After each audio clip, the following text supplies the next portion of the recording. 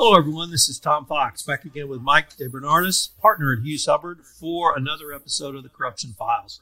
Over the next two episodes, we're going to take a deep dive into, frankly, some delicious cases.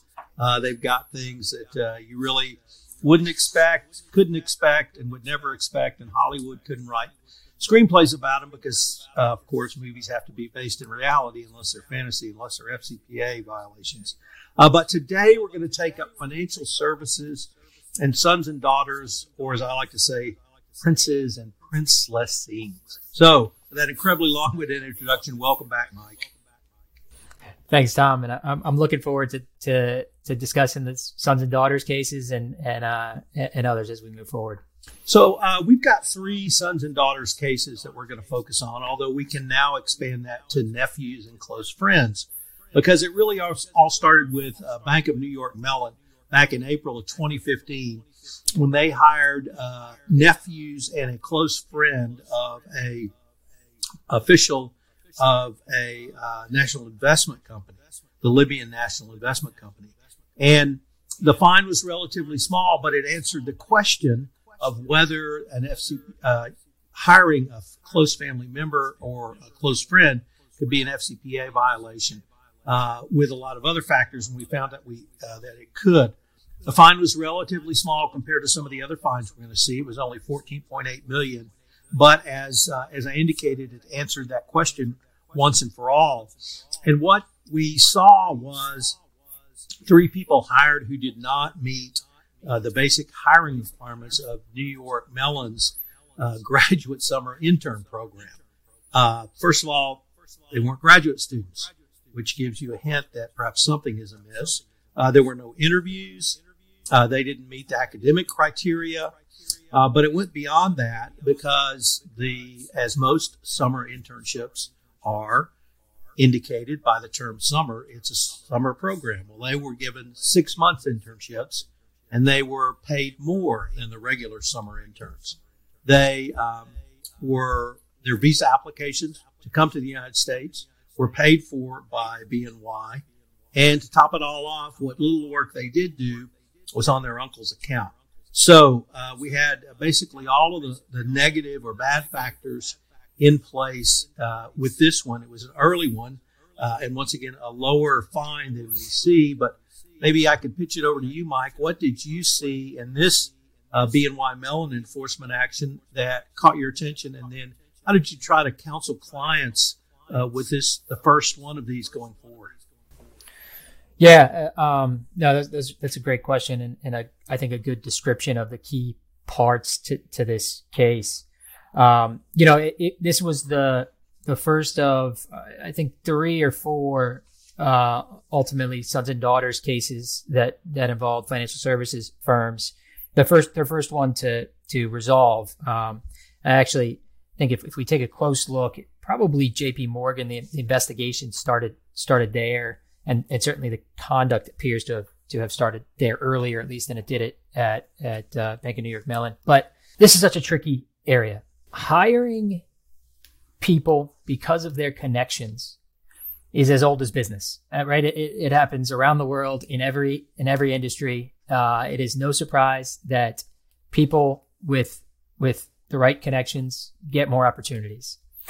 And whatever you think about that from a sort of moral perspective or fairness perspective, it's the reality, and it's not necessarily a violation of the law. But you touched on all of the things that made this a really pretty clear violation of the FCPA, right?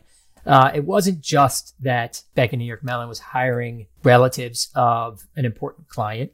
It was that they weren't necessarily qualified, that the position wasn't exactly the same as it was for other people. They were clearly giving very special benefits to this narrow category of employees, narrow category of candidates. And the only really justification for that was, well, we hope to curry favor with their parents or uncles or whoever it is at the close connection. So that's where it became a clear violation. Prior to 2015, we and other people in the space had been cautioning clients, you have to look at your hiring. It was no secret that hiring could be a thing of value and potentially lead to a violation of the FCPA. This became, along with its companion cases, really a shining example of that, kind of an easy one to hold up, to show people that, not only is hiring a risk area, but even these, summer internships are. Now, obviously, it's going to depend on the risk and the industry and what those summer internships turn out to be, or the value they have. But this was sort of that, key case that has been now put up over and over again for clients as we're discussing this risk area. I remember in the summer of 2015, I was at what used to be the Wall Street Journal Risk and Compliance Journal Anti-Corruption Summit, which was held in Washington. And there was actually a JP Morgan lawyer there. And it was after this, around the time this enforcement action came out. And his statement was, if they don't meet your hiring criteria, end of story, stop. Do not go forward. Do not pass go. Do not collect $200. Little did I know what JP Morgan was in for down the road. But that always struck me as, if they don't meet your hiring criteria, you can't hire them, because then you have hired them for some other reason. And certainly agree with everything you can. And what I want people to understand out of this podcast is you can hire sons and daughters. It is a risk, but it is a risk. It may be a high risk, but you can manage that risk if you follow some basic guidelines that I hope we can tease out of these three cases. But the Mellon case certainly portended or foreshadowed the next case, which really was the big one. And that was JP Morgan in November of 2016 with a fine of $268 million, hiring over 200 interns hired that had foreign government official or instrumentality officials connections. This case moved into the realm of, I'm not quite sure what, if absurd is the word, for two reasons. One was JP Morgan profited from hiring these interns to the tune of $100 million. How do we know that? Because they kept a spreadsheet. And anyone who's ever heard me talk knows that the three most important things in any compliance program are the following: document, document, document. But as a free practice point, if you're engaging in proper corruption, do not keep it in a spreadsheet, which JP Morgan did. They had a formal name for this hiring program called Sons and Daughters. It was just really beyond belief.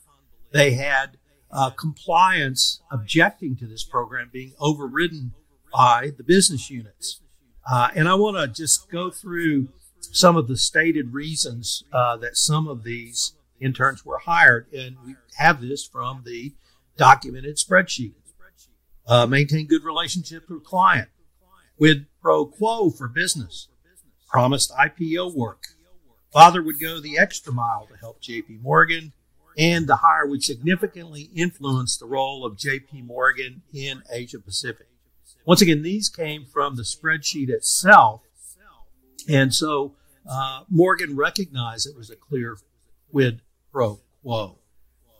This stunned a lot of people that they would, one, really throw compliance to the side of the road, two, that they would document all this, and three, they were very open internally about the reasons that they were having these people hired going forward. And then there was one other reason given, and I'm not quite sure how this works into the calculus, Mike, but it was that once they go through the Morgan hiring program, the internship program, and they go back to work in their home countries, they'll be more likely to use JP Morgan. I'm not sure if that's a benefit or not, but it was certainly noted as one of the reasons.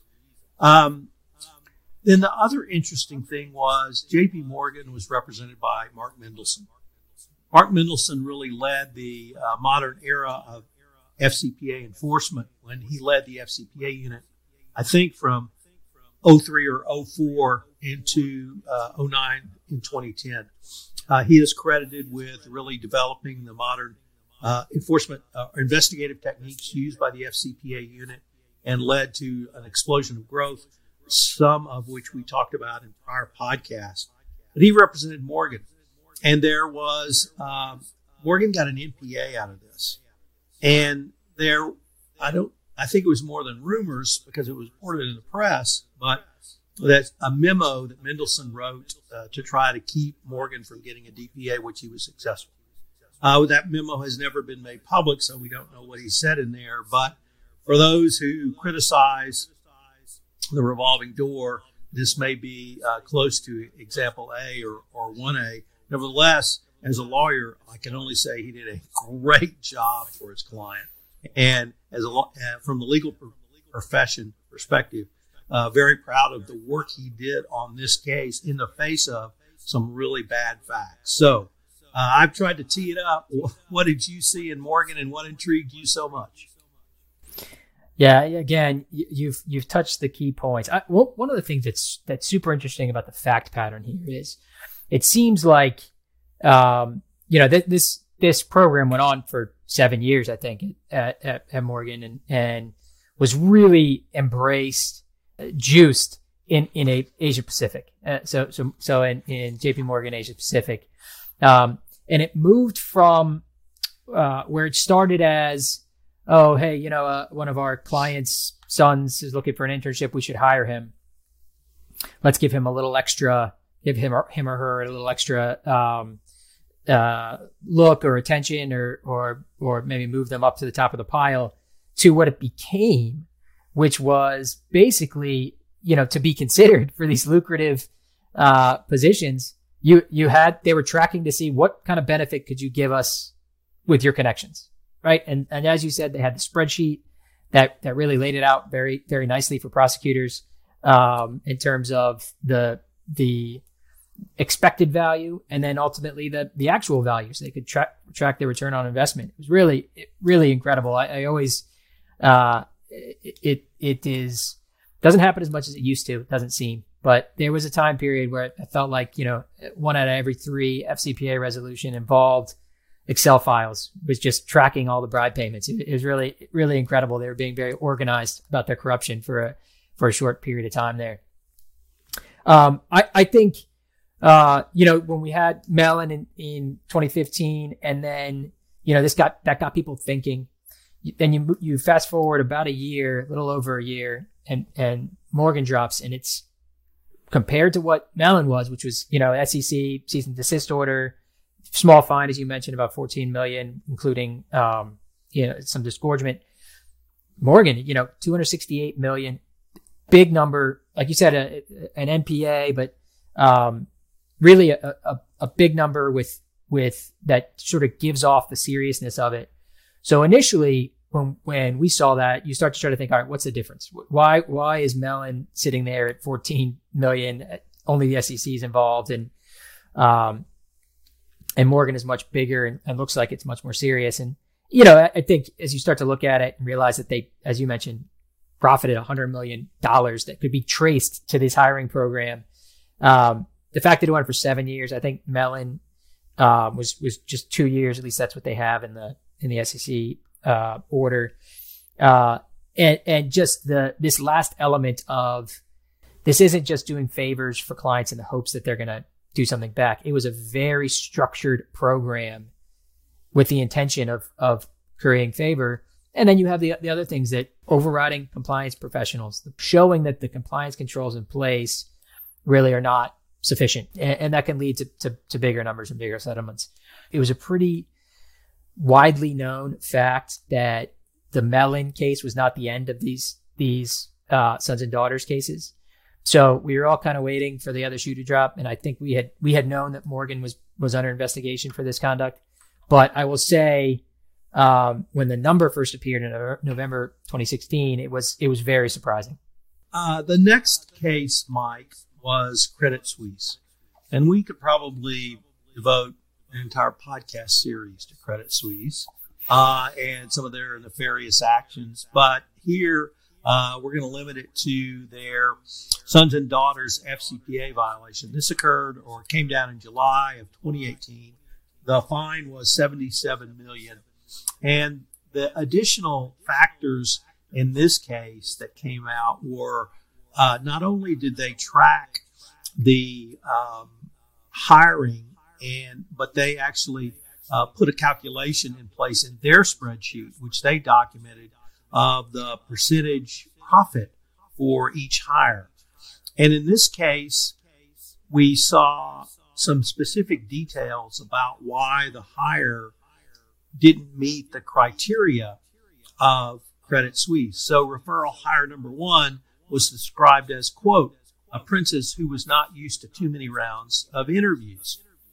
End quote. Referral hire number 2 had his family had to intercede directly to him to get him hired, and then he interceded directly with his family members to close business on behalf of Credit Suisse, and he actually received a bonus from this.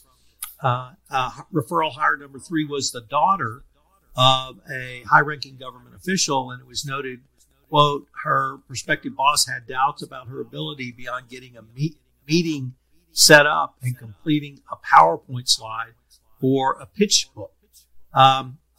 Referral hire number 4 was quoted as wanting to be promoted as soon as he got there, and the promotion request was deemed to be abnormal. So these are the kinds of facts that Credit Suisse had reported in the settlement agreement, and it demonstrates how it was really outside the norm. The fine and penalty was relatively small compared to the JP Morgan fine, but the spreadsheet they put together really took the financial analysis of how these people were used, not simply hiring and did we get the deal, but hiring, how did they intercede with their family members to help us, and then did we pay them a bonus for interceding with their family to help us after we hired them when we shouldn't have. So maybe to conclude this podcast with our cases, what about this case you found either interesting, fascinating, or unique from the other two? Yeah, I guess to your point about the way that they were tracking the payments, we probably shouldn't be surprised that these bankers were really carefully tracking the return on their investment and the various monetary inputs. But it is really pretty remarkable when you see the spreadsheets and think about kind of how they were really being super data focused in how they were paying, essentially bribing these officials. To me, coming off of Morgan and Mellon, sort of slotted in right in the middle, and I don't mean that just because it was the in the middle in terms of the ultimate penalty paid, but in terms of the conduct, when you're looking at the three cases and you're comparing them in terms of the length of the conduct, what they earned, the benefit they earned off of it, and how they were tracking it, Credit Suisse sort of fell right in the middle for me, and that was, it was a sophisticated scheme for sure. I think if I'm not mistaken, Credit Suisse Hong Kong, similar to Morgan, got an NPA rather than a DPA. So in that sense, when we were looking at these things, trying to learn lessons and figure out what prosecutors were thinking, that was one thing that we noted, right? Was that this is another NPA case.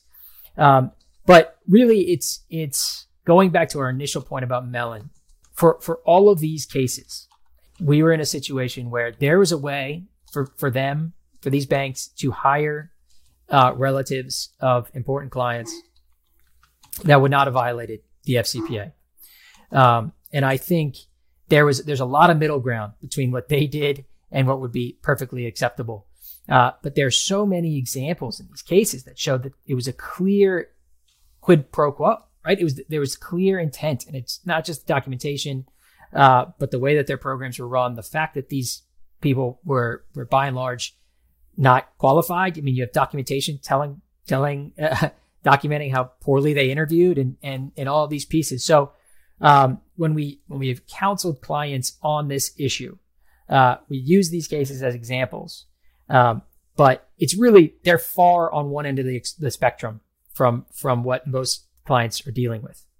And I think that, to me, the most important takeaway from these cases and for companies that have internship programs that are valuable, that, maybe you get requests from clients to hire relatives. You've already mentioned it, Tom. The number one thing before you do anything else is this person qualified for the job, independent of who their family members are. Are they qualified? And then you can move into other controls. But, for some companies, this is going to be a high risk area. To me, it's actually an area, high risk or low risk, that is relatively easy to control, right? Make sure the person is qualified. Make sure that they are getting the exact same experience that the other people in the same program are getting. And if you do those two things, you're gonna cover yourself 99%, right? There's the additional 1% of diligence that needs to be done, but those two things alone, which are really not too difficult to do, can cover most of your bases. So I absolutely agree with that, Mike. I would add a couple of other questions that you might want to ask at the start of the process. In addition to, number one, does the candidate meet your firm's hiring criteria? Number two, did the foreign official whose family member you are considering for demand or even suggest your company hire the candidate? And number three, has the foreign official made or will make a decision that will benefit your company?